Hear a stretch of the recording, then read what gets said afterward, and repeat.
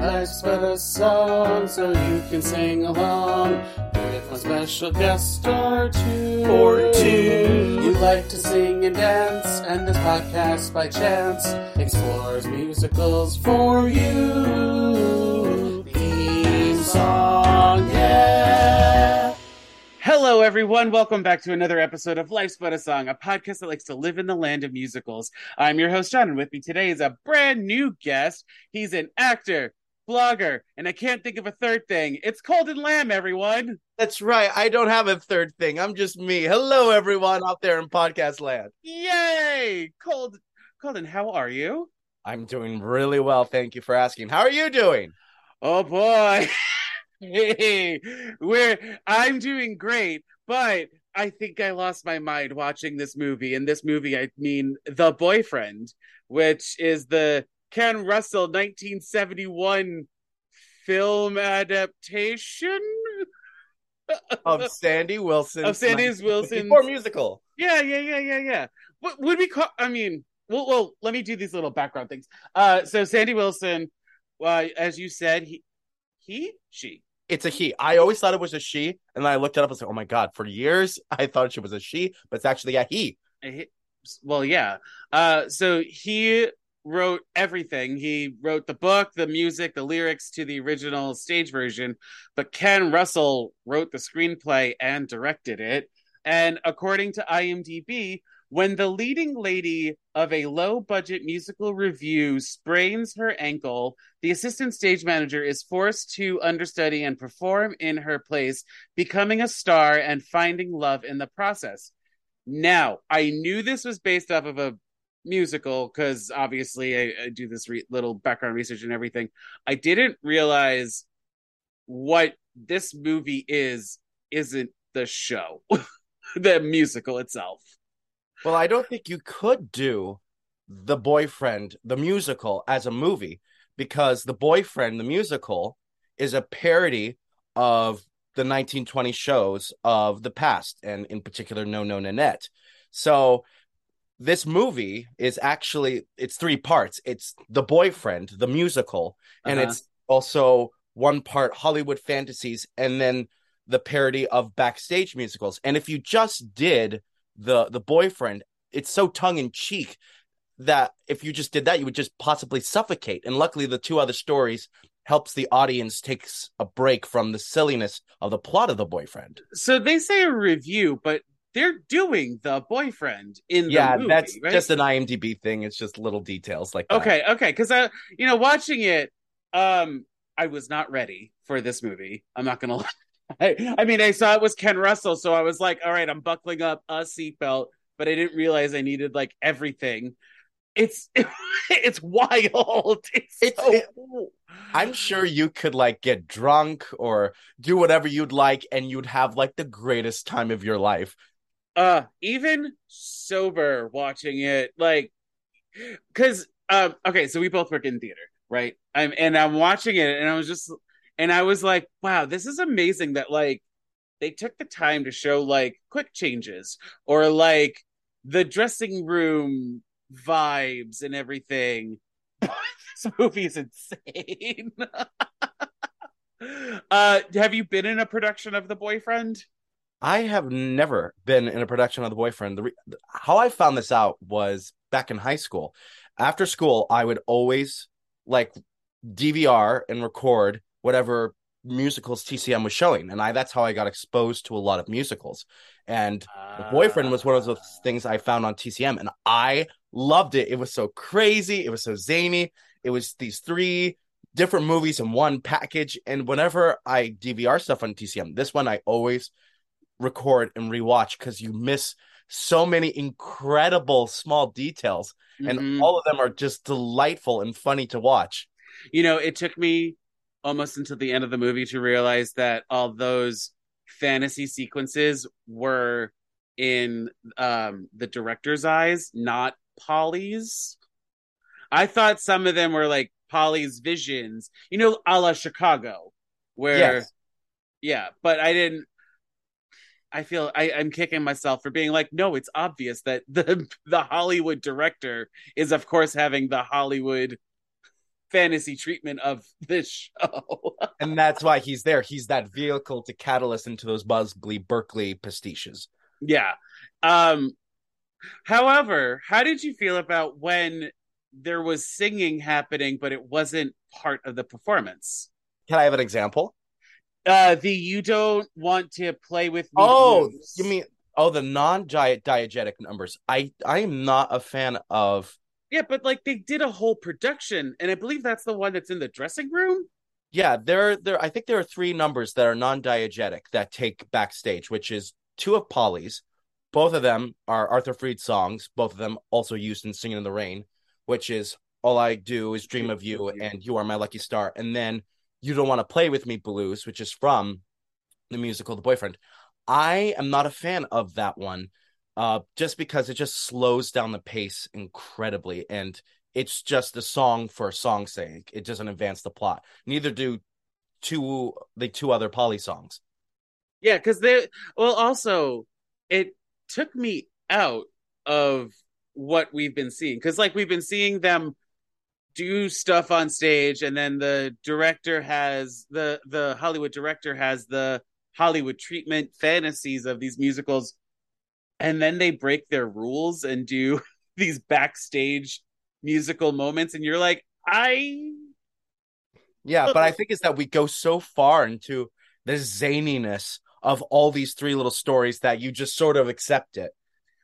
yeah and like did we really need that like subplot about the guy cheating on his wife? Did we really need that one? Again, but that's the thing. It's a little bit almost like Clue, in which it's like just a catalyst to watch all these crazy characters do their funny little subplots, and I it's just guess. crazy. I guess, but then oh, what was that one song? We have to talk about the blackface. Um, Oh, so much nicer in Nice. yeah. What? Why? Like I get it It, that it, it's set in the 20s, 30s yeah, era. it unfortunately that's what they did back in those days, and for that character, that was his way he can disguise himself from his wife. It aged poorly, yes, and there could have been other options, but that's Well, what they did back in the 1920s and on but the London stage and on the Broadway stage. this is 1971. Like we could have done something different instead of putting him in that blackface and it's like guys, Ken Russell, you do better. like you have all these very intricate expensive film set pieces which by the way I was watching it and I'm just like this is supposed to be like low budget community theater and they spent a lot of money on their set pieces. Funny thing about the set pieces were done by Tony Walton, who we know as a great Broadway designer from The Wiz to Pippin Oh to shit. Chicago. And he also did a lot of film movies, including Mary Poppins. And speaking of Mary Poppins, also brings us back to Julie Andrews. The reason why Yes. we remember The Boyfriend in Broadway lore is because The Boyfriend was Julie Andrews's first Broadway musical, long before My Fair Lady. Also, Julie Andrews married Tony Walton. They unfortunately divorced in 1968, and Julie Andrews did not get to do the film version of The Boyfriend, but Tony Walton designed the sets for the film of The Boyfriend. Oh shit. Isn't that funny how that all connects? Well, and then when she did it on Broadway, when she did The Boyfriend on Broadway, the producers for My Fair Lady were there, and that's how she got My Fair Lady. However, to go even further backwards in the show's history, it premiered on the West End in 1953, and Diana Maddox was originally cast as Polly, but she fell ill, and Anne Rogers was I was read this on Wikipedia, so take it with a grain of salt. Apparently, she wasn't really the understudy, but she just learned the part just for funsies, and she was like, "I'll do it." And so she stepped in, and lo and behold, became famous for the role of Polly. And then I guess and then the movie kind of pays homage to that with Rita and Twiggy. Yeah. And I always found that to be a pastiche of 42nd Street. with Yes. Peggy, and they take a line from 42nd Street. You're going out there a youngster, but you've got to come back a star. And there's also a reference to the director telling Twiggy's character, do a Ruby Keela. And she does Shuffle Off to Buffalo, which I think is the most hilarious thing ever. Only us cat people will know. And also, what's the other pastiche to 42nd Street? Oh, during the song sequence, I Could Be Happy With You, there's a shot where the camera goes under the blonde Corey's Yes. legs, and you end up with Twiggy and our leading man, Tommy. That is a direct pastiche parody from one of the numbers from 42nd Oh, Street. I think it's Young and Healthy that they take. okay. I would have said we're in the money or whatever that one is. Yeah, and it might be from Where in the Money, or if it's I'm Young and Healthy. But I was also a little confused about this movie because they use I don't know what is their character names in the show and what is their character names for like the movie. Yeah, in preparation for this, I was like, I know we were going to talk about this. So I was going to write a diagram of the actor who played them, their character name, and then the character they play in The Boyfriend. And when I looked on Wikipedia and IMDb, they did not have that. So it's very confusing about who's what. And all you can really tell the characters by their like characteristics and their manners and what they say. They call her Polly backstage and on stage. And they So do the same thing for Tommy. I think like the only person who doesn't have like a character name is Max, the director, and on stage he's called Hubert. right. So he's the only Yeah. It's so weird. And even the Tommy Toon character is called Tommy. My God, so many Tommies. Yeah, too many Tommies. But what I really do love about this movie is the tap dancing. They have every single form of tap dancing in this movie. I mean, you start with We're Perfect Young Ladies. You just started with time steps, and then it just builds and builds. And then you do the jump ropes with tap dancing, and just everywhere. Every single tap step in this movie. And like Twiggy, no, I probably like you and the most of the world don't know Twiggy as an actress.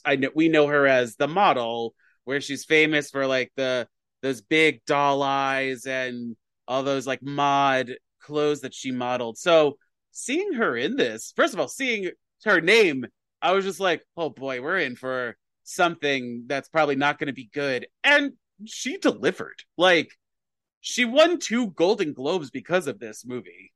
She carries the film. She has such a beautiful, cute, charming charisma. And this was her first film role. She has a famous line where she said, I can't be a clothes hanger for the rest of my life. In reference to her modeling. Yeah. That makes sense. And so, and I believe the fabled legend from what I did for my research is that she and Ken Russell saw Ken Russell's mother's amateur group do a production of The Boyfriend. And that's what inspired this whole. And right after the movie, or actually, this movie is the reason why Twiggy and Tommy Toon became acquainted. And they vowed that one of these days they would do another project. And eventually it came along later in 1982. They did a Broadway musical called My One and Only. And she did a lot more tap dancing in that with Tommy Toon. And this was the project that they met on for this. Although there's that one moment when I don't even know if it's during a song or whatnot, when there's like the Grecian fantasy ballet of 1930s Art Deco urns and such. I am not a fan of that sequence. But also I was watching it and I'm like, you couldn't fantasize yourself to be like a graceful dancer.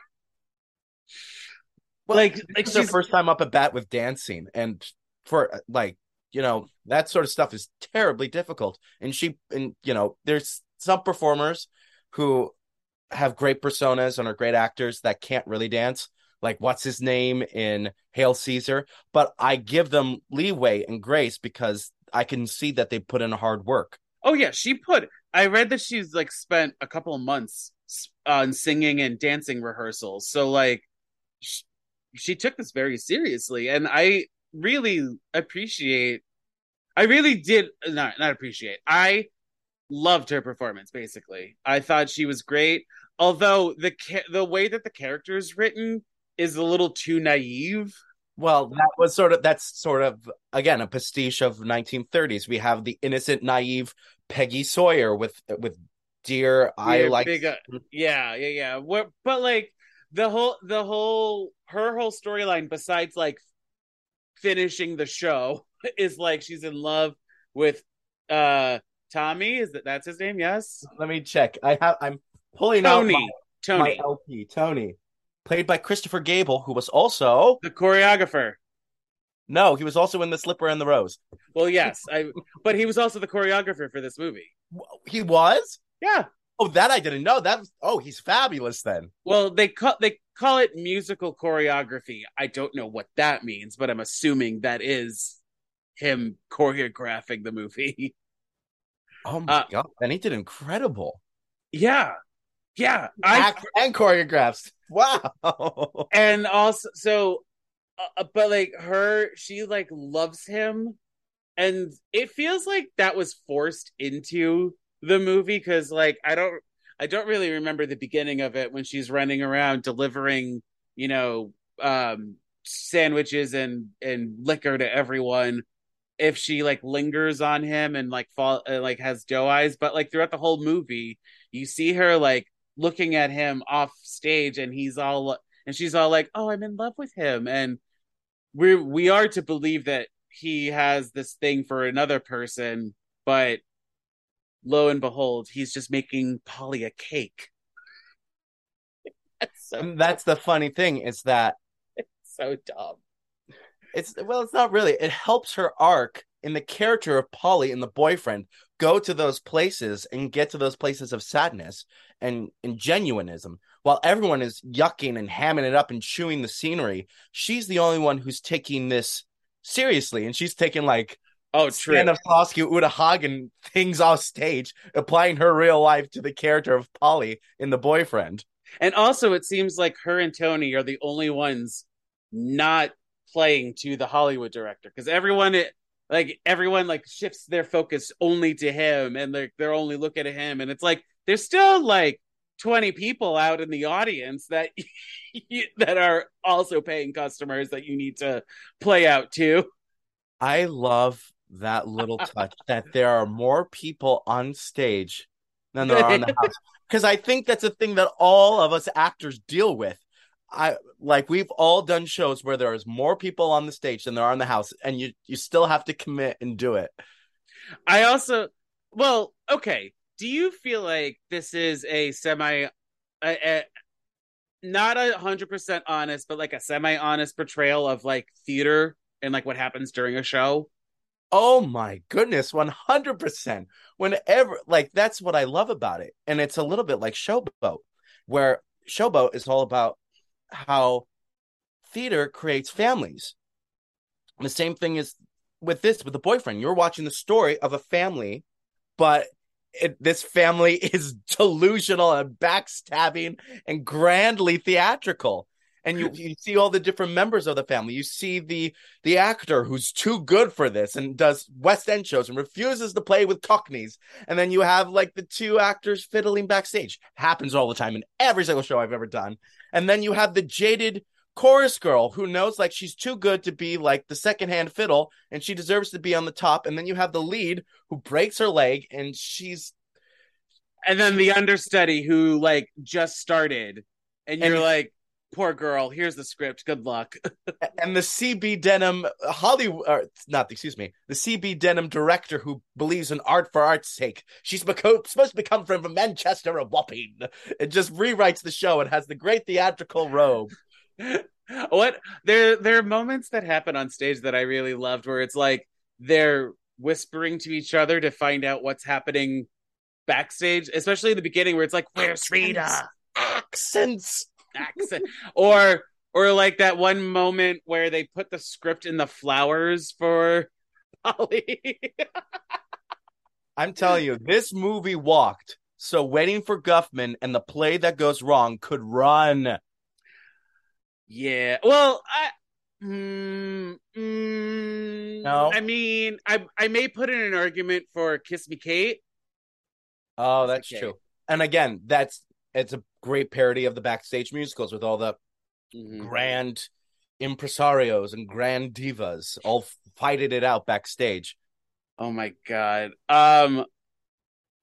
Oh, there's so much to talk about. Like this is Well, that's two why we have hours. podcasts. Yeah, that's right. This movie was 2 hours. It's 2 hours and 15 minutes long. So I first wrote "Go fuck yourself." But then like you watch it and you get sucked into it, and you're like, okay, this is very. Have you seen any other Ken Russell movies? Have you seen Tommy? I've watched one scene from Tommy where Aunt Margaret gets soaked in baked beans, Yes. and I said, that's not for me. I mean, if you like this, there's a lot of his state like he did this first and then he did Tommy. So there's a lot of things directorial that are the same. It's very stylized, The Boyfriend, and you Mhm. could tell right away, like, that is a Ken Russell style. I also it's a little off-putting when they stare into camera. The big Hollywood director for his all new New colossal musical. and they have the 1920s makeup and the very pencil eyebrows, and I'm just like, you all look like aliens. I don't and the lighting, where it's mostly like upward lighting and everything, like, oh my God. But I think that's also prestige of 1930s musicals because I think back It then they weren't is. afraid to look into the camera, but nowadays it's unrealistic to look into a camera. Well, I mean, I also really did like it at moments when they were on stage acting, and like you can tell that they are playing. They are looking at. It's not like they are looking into our souls. They're looking out to the audience performing. But there are also moments where their back is to the audience and they're saying some dialogue, and that hurt me a little bit. But I get it. That's because of camera and film. But Yeah. And again, it also comes back to, I think, and that's where I think Ken Russell really gets it. I mean, I get it because like there are moments where obviously you want to be more cinematic than realistic when you do like a show within a movie or something like that. But I mean, I was watching it while watching it. I was just like the audience that paid whatever price it was, 2 pence or whatever, to watch this are probably like, why am I staring at their butts the whole time? Yeah. Like, And I love to do this sometimes with movies is play inflation calculator. And the most expensive seat in the theater was the Royal Box, which was mhm. £1. And £1 in today's United States inflation currency is $20. So the top dollar to see this all spangled musical. No, To it's pay for not. the, oh, Well, isn't 20 1 one, pound is like $1.20. but with like inflation and everything. Oh, okay. So I see what you mean. 1 pound in In 19 1924, 1924 to 2022 is 20 American dollars. $20 American. Got it. Wow.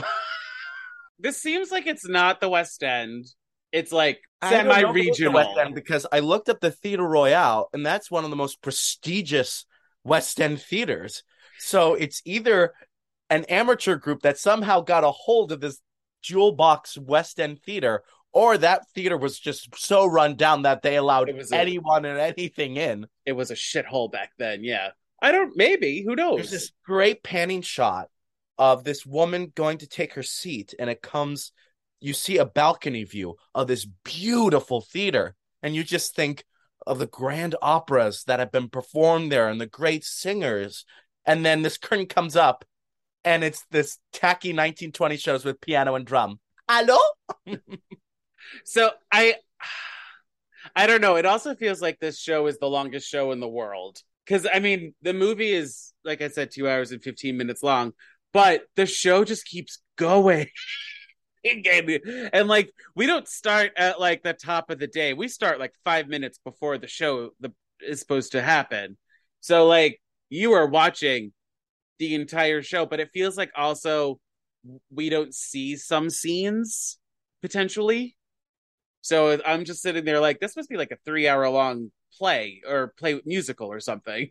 Certainly feels like it, especially with those moments where we go backstage and see that stuff that's happening backstage. For example, when Tommy Tune is giving his backstory, and you only hear the piano, and you're wondering like, what's going on the stage? What's happening? I was watching it and I was just like, I get it. We're in a movie and it's fantasy and everything, but like, you're also trying to show a semi, like a sort of realistic portrayal of what happens backstage during a show. And I don't know if Ken Russell did his homework very well, because like all of a sudden they're on the like where are they? They're like by a fly rail and he's telling that, or they're in like an attic, it seems like. Yeah, they're on like the fly rail, yeah. And he tells that story about how he got amnesia and whatever, and I'm just like, where are they? Aren't they at work? Is this intermission? What's going on here? Yeah, but it all comes back to that Kiss Me Kate backstage musical style, where you can have brush up your Shakespeare happen backstage while we still have the Taming of the Shrew musical going on. Oh my God. You know what? I bought this movie on Prime because I saw Ken Russell's name and I was just like, I need this in my life. And I'm very happy that I did. And that we're covering it too. Because I've never seen the stage version. Well, scratch that. I have seen it, but it was like a bridge version of it. Because it was at it was when I was at a summer camp and for the arts. And they had to cut it down a little bit. So I don't really remember the show. Yeah, the last time the show, quote unquote, really got done is when Julie Andrews directed a tour of it that I think originally started at Goodspeed Musicals, but that was the last time it was really been done. And then now it gets done occasionally and randomly at colleges and high schools. Did you know that there's a sequel? Divorce Me, Darling? Divorce. Of course you did. I didn't realize you did all this research, Colton. You're showing me up on my own podcast. I would like to see a movie. I was looking up that one, and that's the parody pastiches of like 30s and 40s musicals. Yes, the 1930s Cole Porter musicals, and it's apparently a sequel to The Boyfriend. It's like Right. Love Never Dies, but with the boyfriend. But the boyfriend. We see them 10 years later in the 30s. Oh my God, I would love to see this troupe of actors in the movie do Divorce Me, Darling. And then who watches it if it's not the Hollywood big shot? Is it the Broadway producer instead of the Hollywood producer? Oh, well, I don't know who would watch it, or what would be maybe it's their Broadway debut of Divorce Me, Darling, and everything goes wrong. So we get a little bit more of the play that goes wrong style, but back in the Kiss Me Kate backstageness of that's happening in this movie, but it's like their Broadway or West End. We'll keep it in London, the West End debut. Yeah, and I actually like that the film takes place in London, giving it back to the original London roots of the musical. Right, and well, I mean, Ken Russell is British, so and even better, that helps. But I did read that. I mean, I get it. Sandy Wilson did not like this movie, and I understand that, but I appreciate what Ken Russell brought to it, where it's it's being performed. There's a Hollywood director who's supposed to be Cecil B. DeMille, but it's not him. It's Mr. DeThrill. DeThrill. And yeah, I don't know. I really just like this movie. It's fun. It's campy. And if anyone asks me what theater is like, I could just show them scenes from this and be like, that's it. You see this one scene where the curtain is designating what's happening in front versus what's happening behind the stage, behind the scenes. Yes, that's what we do. Now, my question is, out of all the fantasy sequences, which one was your favorite? Oh my God. We had the Grecian fantasy. We had the I Could Be Happy With You record fantasy. We had the room in Bloomsbury, which had all the garden gnomes. Then we had Safety in Numbers with all the cards. And then we had I think the final one. Oh, no, we had There's so many. There was the one. And then the Riviera. There was the dice one. Yeah, that's safety in numbers. Safety number. I liked the dice portion of it. I didn't like the ladder part of it. Literally when they're on ladders. Yes, they play on Eh, words, ladies and gentlemen. I didn't like that one, that portion of it. I like the dice. Um, because the tap dancing of it all.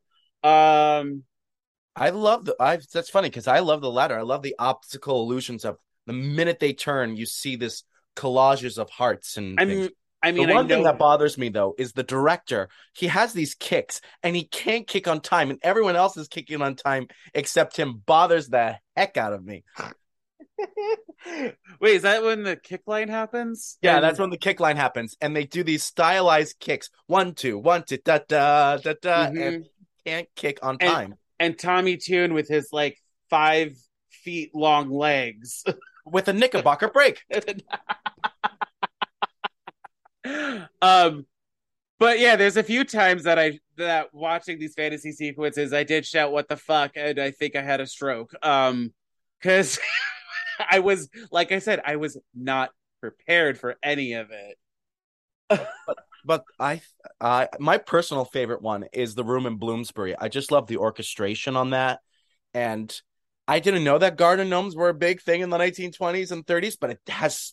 But Tony Walton's designs make you feel like it was a thing in the 20s and the 30s. I And didn't really get that one. Like the other ones, I was like, I get you. You're Esther Williams. You're Busby Berkeley. You're referencing all these other things. But when they did the gnomes, I was just like, where are we? What is happening here? again, it's just a great old fantasy sequence of whatever you want it to be. I did write down during the I Could Be Happy with You fantasy sequence, like this is where the film's budget went because of all those turntables. Yeah, isn't that beautiful? Just having it on a record and it's just turning and you see these two collages. And these are all human bodies. And that's the beauty of those Busby Berkeley moments that everyone now uses and abuses to death. Well, and then also the Esther. Do you know when I say Esther Williams? Do you know what I'm referencing? Yes, I Okay, watch okay. Bathing Beauty with Red I Skeleton. Are you nuts? I just want to make sure. So for those of you who don't know that are listening, Esther Williams is known for in classic Hollywood for like the synchronized swimming moments. If you watch Hail Caesar, it's Scarlett Johansson's character basically. But yeah, they do that on the records during I Could Be Happy with You, where it's all like the leg movements and the sharp arms movements and everything. It was amazing.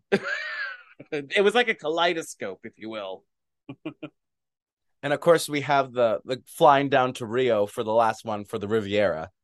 Yeah. Okay. Yeah. So what happened? Like, is that a super fantasy moment where the director inserted himself into it? Like he's seeing himself film this Yeah, movie, he's seen or is himself film the finale of the film with okay? all the players in it. Because all of a sudden there's that jarring jump to the film set, and I was just like, where are we? Is this a time jump? What But happened? again, it's the final fantasy that we have done all these other fantasies that we can, as an audience, just immediately jump on board and going, okay, we're going into another fantasy. And but like this time, you you see how movies are made, and I did appreciate that. Where it's like, this whole movie we're watching how stage productions are happening and everything, and then all of a sudden you're on a film set and it's a different vibe. It's bigger. There's more budget and everything. But then we snap back to reality, and I was just like, I'm so confused. And then he's Tommy Tune's dad. What? Oh, spoiler alert! I mean, the movie is 50 years old at this point. 51 years old. What else did it? There's something else. Oh, Sur la plage? Sur le plage. Sur la plage. I literally wrote down, did I have a stroke? And I don't remember why. Oh, wait, is that which one is Sur la plage? It's the Act 2 opener, in which there's they tap with big stars and jellyfish hats, and they throw the beach balls at the Oh, director. yes. Yes, that's it. And I was just like, I don't know what is happening. They brought out the like when they did brought out the two different colored balls and they were synchronized like movement robotic movements with that. I love this movie. I'm sorry if I'm like shitting on No, it not at all. or whatever, It can but be jarring to people, but if you are willing to go along with the ride, it's wonderful. I did when I did Tommy, I did say I did want to go through Ken Russell's filmography, so you are helping me with this. And I also love the just again, I also love the pastiche of old movie musicals where we have these immediate cuts, and suddenly there's star stuff all over the floor, and people have suddenly changed costumes, and suddenly they're in tap shoes, and suddenly we're back at the beach tents, and now there's beach balls. I just love those immediate cuts. Like we're in the same location, but if you watch it on a stage, that couldn't happen. And the same thing with the having the backs turned to the right. audience and watching the camera come forward. And also, I love the pastiche of what, like in all the great backstage musicals, like White Christmas and Kiss Me Kate and Summer Stock, in which you have these very small theaters with these gigantic sets of thousands of these big old sets. And you're thinking, how are they storing that? Or how could they fit that on a stage? Also, how did they have the budget for that? And Like, how do they have the budget? yeah, because they keep talking about how broke the show is, and you're like, look at the fountain, the fountain in fuck, what was it? Which one was it? The Oh, reply, the I could be happy with you, the Act 2 finale. yeah. It's gorgeous, but like, Every scene has a different set. yes, yes. There's that one set that's like a two-story A with a two-story Norma Desmond mansion. with a staircase on it. It's bonkers. And then one of my favorite ones was when she's walking through they're picking flowers, and Oh my God. I'm not trying to disrespect anyone by saying this, but I did a production where it was very similar to that style of set with the squeakiness and just wood and trees. And I love that moment even more now that I've experienced that moment. And just actors just whispering behind the tree, have an onion, it makes you cry. And just her throwing the flowers and just it just gets louder and louder with all the rolling wagons. It's fabulous. It's a wonderful homage, and like it's three so cheers for you for all us amateur and even like regional theater folks out there. it's so good. And I like how they're all also very serious about it. Like, yes, they're overacting and they're over the top and everything, but like you could tell that there's some heart in their characters. Like they all love doing this. They all love doing this, and they wouldn't have it any other way They'll still call it a piece of shit, but they still love doing the show. because and that's the thing. Theater brings joy, and it brings out, unfortunately, sometimes the worst in us. And the fact that this is a 1 day movie, it all takes place in 1 day. This is even wild. I wonder, I wonder how the next day's performance would have gone, or the next. Well, wait, did they say that this was like a 2 show day? Well, No. they didn't say it was a 2 show day, and again, you're not supposed to. You're just supposed to follow and watch this one day and be done with it. But if we were going to think about it, I don't know what would happen because that director is just firing people left and right. You don't know who's staying, who's coming in, and Tommy Tune goes away. Who's playing his role? Like it's just very confusing. But again, I think we're just meant to focus on that one day and not think of it Yeah. ever again. I hope in the world of this movie, Polly gets to go on again because that one actor, the actor, the one that was on the West End and had to dye his hair for his fans and his I people. won't do it. Rip. Rip. he like Percy. disregarded her. Yes, he disregarded her at the beginning, and then at the end, he almost complimented her. almost complimented her, then went back to, we have too many cockneys in this show. Phil will think he's watching a review. You want me to expect me to do Eddie Old Iron next? Oh my God, this uh I feel like there have been like everyone who works in theater experienced something similar, or a similar moment within this show. Like, I mean, definitely hiding the script in props. That has to have happened to. And the whispering off stage and the subtle eye glances and just whispering on stage, like, you can't, like, you nit, you're stupid, you idiot. Hello, darling, during the safety in numbers, the pre-safety in numbers, when all the four boys go against Maisie, because Maisie's like talking behind them in these small little quip moments. Like, we all have moments like that. Either we do with our eyes or whisper it or stick to the script. Yeah, basically. Can it, you pansy? Oh my God.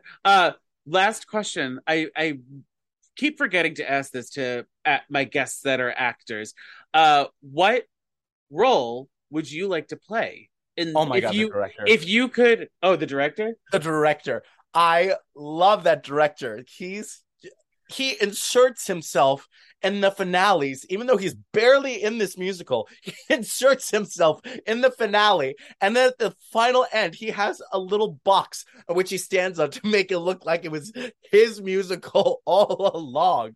He's so narcissistic, but again, it's that trope of the CB Denim big theatrical director. He's so hilarious in this role, and he just takes this little amateur group as if it was a life or death situation, and that's what makes it so funny. And what I really like too is at the beginning of the movie, he has his makeup done, like naturally, because he doesn't go in for like an hour into the show, I want to say, but like he's got that eyeliner on, and you're like, and I was sitting there just like, why is he wearing this eyeliner? Oh, he's a director actor. Yeah. Colton, is there anything else you want to talk about before we get into Sharp and Flat? Oh my God, there's so many things I want to talk about. I love the fact that no matter the circumstance of the Act One finales, they always end with the same kick line and the same they do. They just end with the same kick line.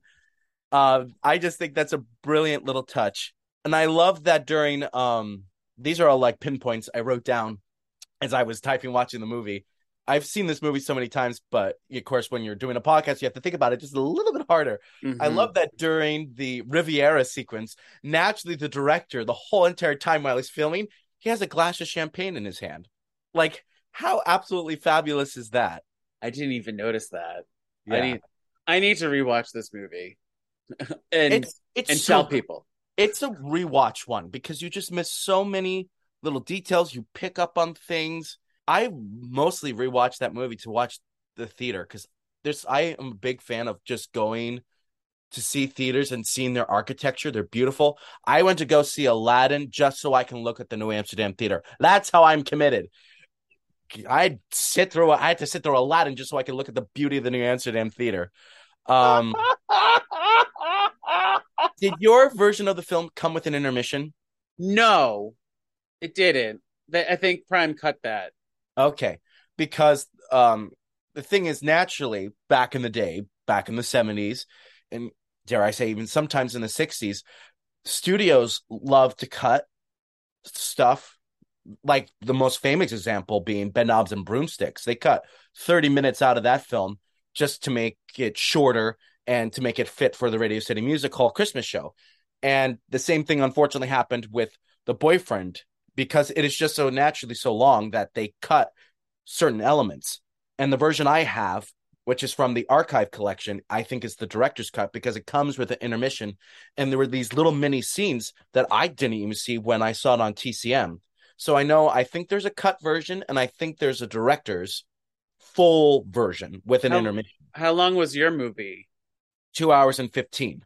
Okay, so then I guess, sorry, I thought you meant, because I know, like in The Sound of Music, there is, if you got the tapes, the VHSs of it, there was an actual intermission. I thought that's what you were talking about.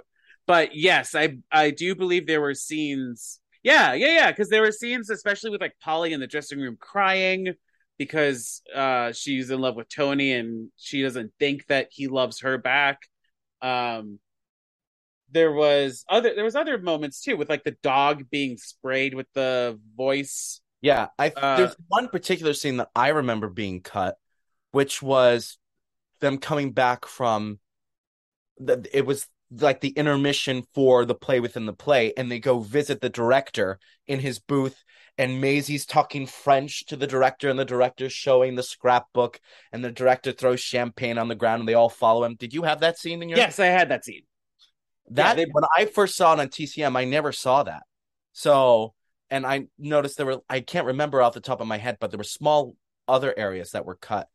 My point being that is that I miss intermissions in movies because nowadays movies are going back to that roadshow release, especially like our superhero movies and our Star Wars movies, that I wish they would have an intermission just so we can just breathe and reset rather than sitting 3 hours, stuck to our seats, especially since movies nowadays come with 40 to 30 minutes of trailers and such. right. Yeah, because you're like, oh, I don't even remember the setup of all this. Like, I don't even remember this setup of this one. Because That's interesting that your Prime version didn't come with an intermission. well, no, it did have that. Well, are you talking about? It did have that scene where they threw the champagne and they were talking French. Because I was just like, I wonder what they're saying because they didn't subtitle it. Yeah. Oh, I think she was like, notice the mezzanine and the beautiful architecture. Notice the balcony. Oh, I don't speak French. Uh, German. oh my God, that one character. This one character, for those who don't know, she's so desperate to get on the director's good side that she tries to speak French. Uruguay, Hollywood. They drop that Hollywood. and because the director tells her, do you speak French? And she says, no. So she goes backstage frantically to learn French. And then she comes back later, speaks all this French, and the director speaks German.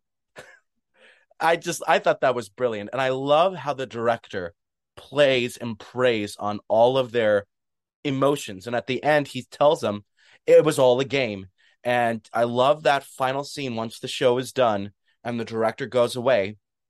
These actors either accept that they weren't selected by the director, some of them regret it, and life goes on and they just move on to the next day of their life. I thought that was a beautiful, quiet little moment. That one actor that says, I'll go to the cloth or whatever, basically saying that he's going to be a priest.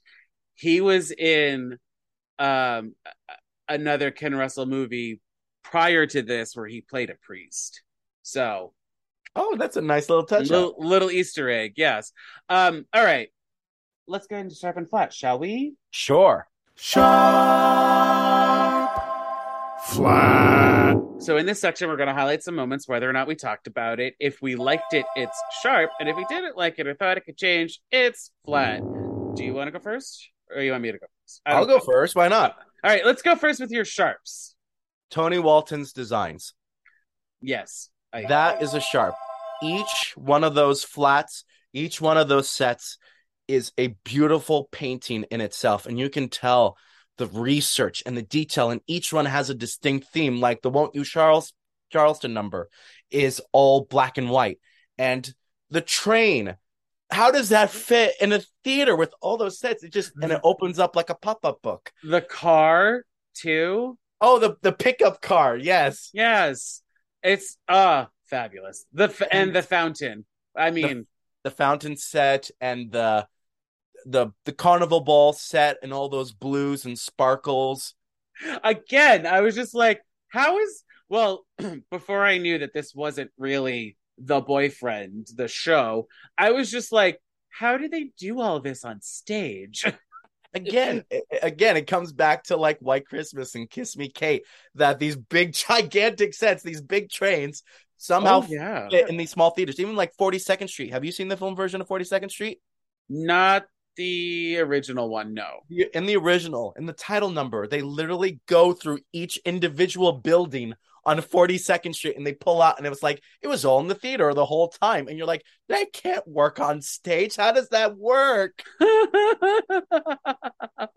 What else you got? This ensemble. It's truly an ensemble film. Twiggy carries it beautifully and gracefully on her shoulders, but without that rich ensemble, you really don't have the movie. Especially that director. He's just so wonderful and hammy, and for me, he makes the movie.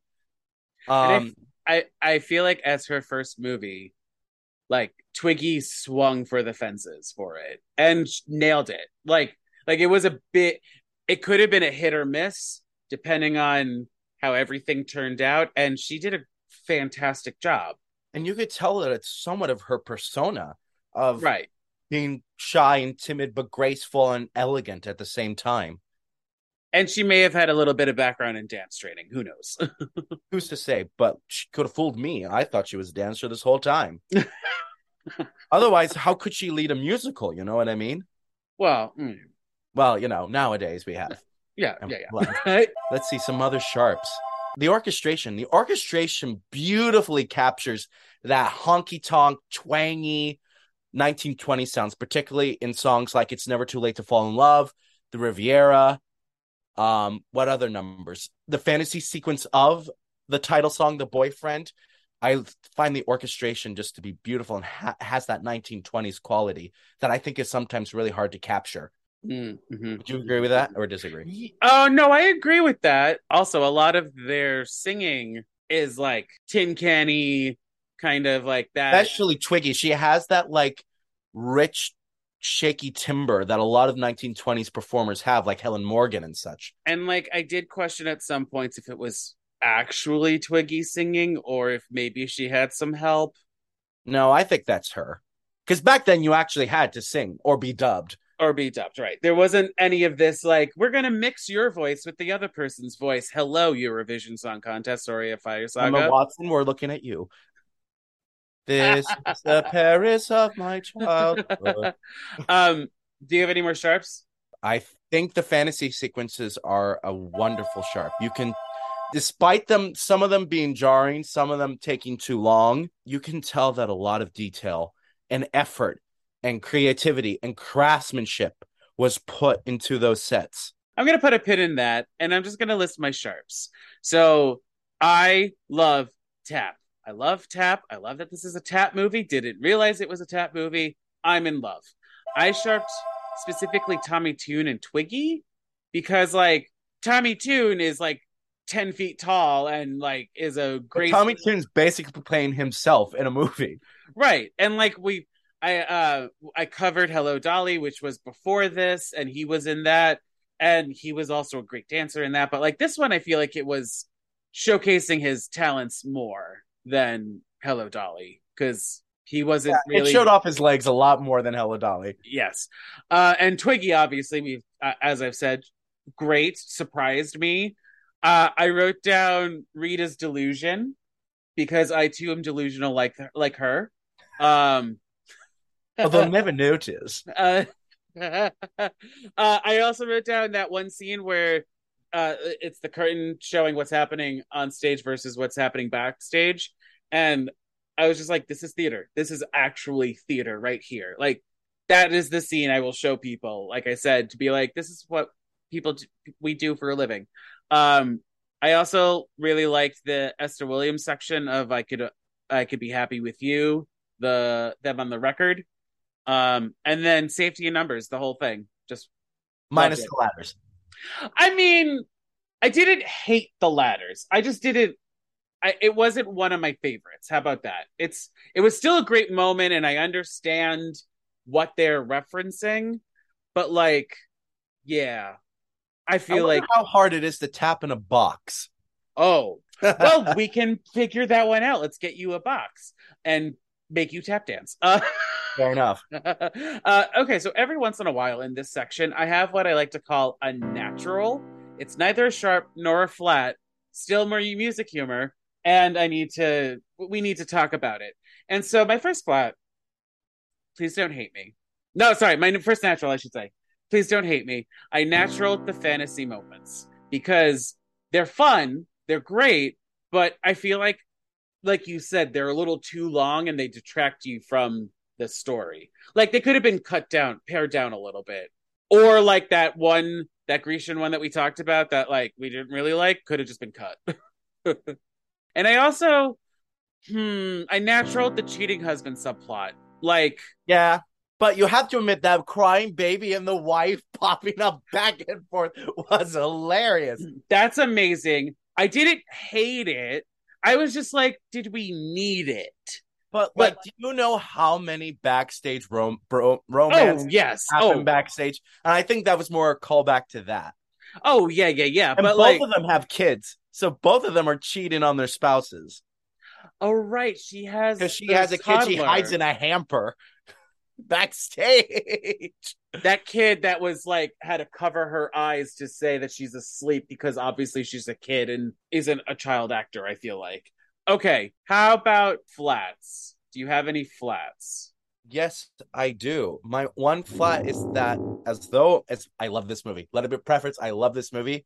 It's a little too long. I agree with some of the cuts they probably did for the theatrical version, but there are some things that like just drag on. In particular, the fancy forgetting sequence where Madame Dubonnet is meeting the rich Cockney drunkard, and that scene just drags on. And Mm. and it's funny because the fancy forgetting, that scene where they're in Paris and the soldiers are greeting their long lost lovers, that is some beautiful imagery.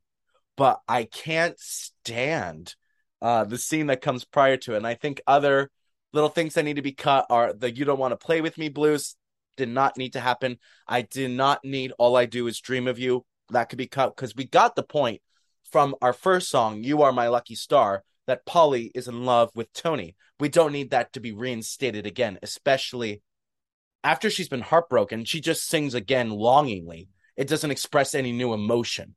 Does Yeah. that make sense? Yeah. I flatted. There's some chaotic camera work happening. But that's Ken Russell. That is Ken Russell, but I felt there were some parts where I was like, did we really need this here? Or Yeah, like, I know what you're referencing. You're referencing the "Won't You Charleston with Me" number where the camera goes to all these wild places and then zooms in on the. Oh yes. my God, we did not talk about the pianist with the never-ending cigarette creepily looking to the side of the director. Oh my goodness. And then Maisie dances on top of the piano, and the pianist is like, whatever. But we have those pianists that are just like, I'm here just to play. Whatever. I'm here to play. I hope you agree with me on this. I'm plotting the blackface. Go ahead. Yeah. I can't. You had Ken Russell. You have no excuse. You should have done better. Like a beard. Put him in a beard. He wore a There mustache. could have been other ways early. around it, but unfortunately, they did that back in the day. I kind of didn't like Polly off stage. I felt like she was like, I get it that they're all archetypes and that they're like their personas are cranked up to 25 billion, but I felt like she was just too naive. Again, that's Peggy Sawyer. But also, like, allegedly, you've been working for, let's say, a month with the same people because you were in rehearsals and tech and everything. And I don't know how far into the run this one performance is, but for argument's sake, let's say a month. And then in that month, you haven't tried, or like you haven't learned more about if he was messing around with Dulcie. Is that her name? Dulcie? Probably. The one that helped him bake the cake, basically. Yes. And then the last thought that I have is when they break the rules of their musical numbers with the offstage ones that we've already talked about. Yes. Like it was a little too jarring for me. I wish there was either more or none of it. And that's what I also flatted too. It was the numbers I wish they would have cut were the numbers that happened off stage. "Don't Want to Play With Me" blues. Mm-hmm. "All I Do Is Dream of You." Would you add any of the songs to your life's playlist? Unfortunately, on iTunes there is not the soundtrack recording to The Boyfriend, but I do have it on vinyl. And the one I always listen to is "We're Perfect Young Ladies," and I just love that. I just love that number, and I love the raucous time steps they do to it. But to my lives playlist, Like you're in, okay, let's say that you have a recording of this on your phone and you're in the supermarket or like you're driving to work or whatever, like no visuals, basically. That's what I mean with this question. probably So Much Nicer in Nice. I okay, I didn't write anything down, and that's because I didn't watch it straight through. I had a segment it because of work and everything.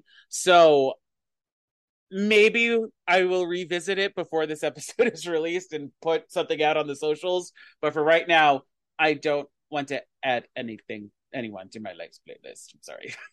and Fair it's enough.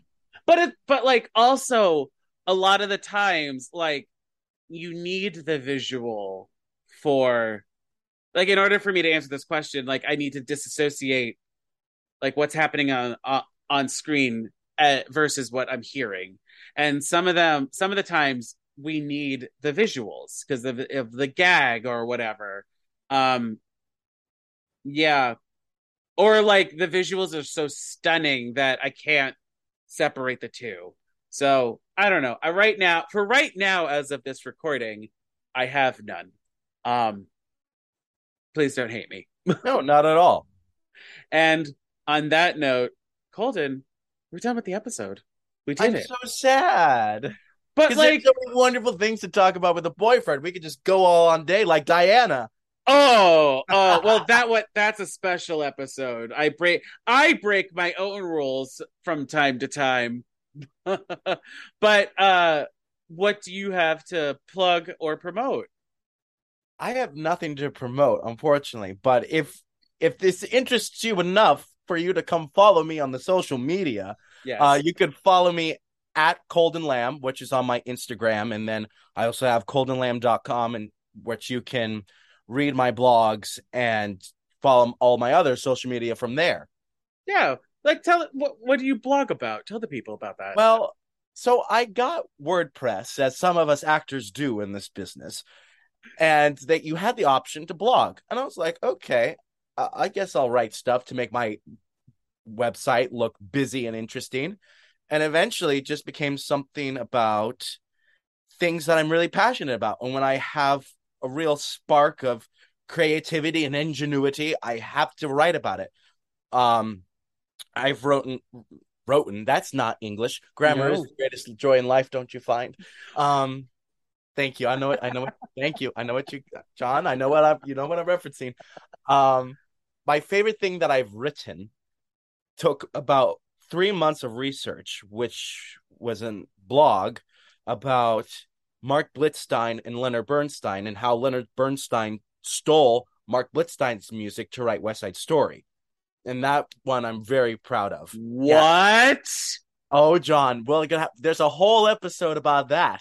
But if you're interested in learning more about that, go to coldenlamb.com for more details. I should have stalked your blog when I did that episode. Oh, It's okay. I'm so No one upset. does. It's okay. Have you written about the boyfriend yet? Well, I need to see it first. Unfortunately, I'm No, coming the from a movie. bias. Oh, Write about the maybe movie. probably because I did somewhat of an okay job on this podcast. I thought I would do better, but I find No, that you did a great job. It's just that you have all these other thoughts about it. Put it out in the world. sometimes I get so tongue tied I can't speak. But maybe I should write a blog criticizing and critiquing The Boyfriend and why it's a cinematic masterpiece. Yeah, you know what? As we're recording this, you should do it by the time this is released. How's that? Oh, that's pressure. This way we can cross promote things. All right. Um, I'll put that request in writing, though. Oh, fuck. And if you want to talk more about The Boyfriend or tell me your experiences about either seeing the movie or the show, you can email me at buttersongpod@gmail.com. I'm also on Facebook, Instagram, Twitter, and TikTok at buttersongpod, where I try to like do different things on there. So make sure you follow all of them. And if you want to be part of next episode's conversation, we're going to be talking about This Is Spinal Tap. Do you know this one? Unfortunately, I don't, but I'm excited to listen to it. Great. It's a mockumentary about a band. Colton, Thank you so much for letting me badger you to come onto this episode, come onto this podcast and talk about. Well, you picked The Boyfriend, and it was fabulous. I'm glad you like it. I know it is a little jarring. People either really love it or they're really scarred by it. But I'm glad you feel indifferent to it or you like it. No, I like it. There's like a camp element to it. But that camp comes from pastiche, and it's intentional Yes. camp, which really doesn't make it camp if it's intentional. I mean, no. I mean, their acting makes it really over the top campy on purpose. And that's what I think I was attracted to.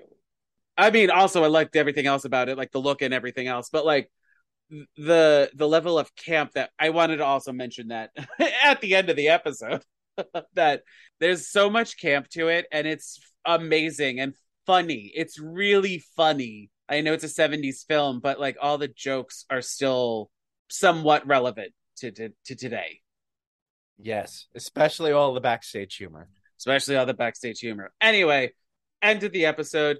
Thank you everyone for listening. Thank you, Colton, for coming on. You will be back soon. So stay tuned, everyone, and bye for now. Special thanks to Justin Johnson for creating the podcast's artwork and to Nick Bombasino for composing the theme song and the jingles in this podcast.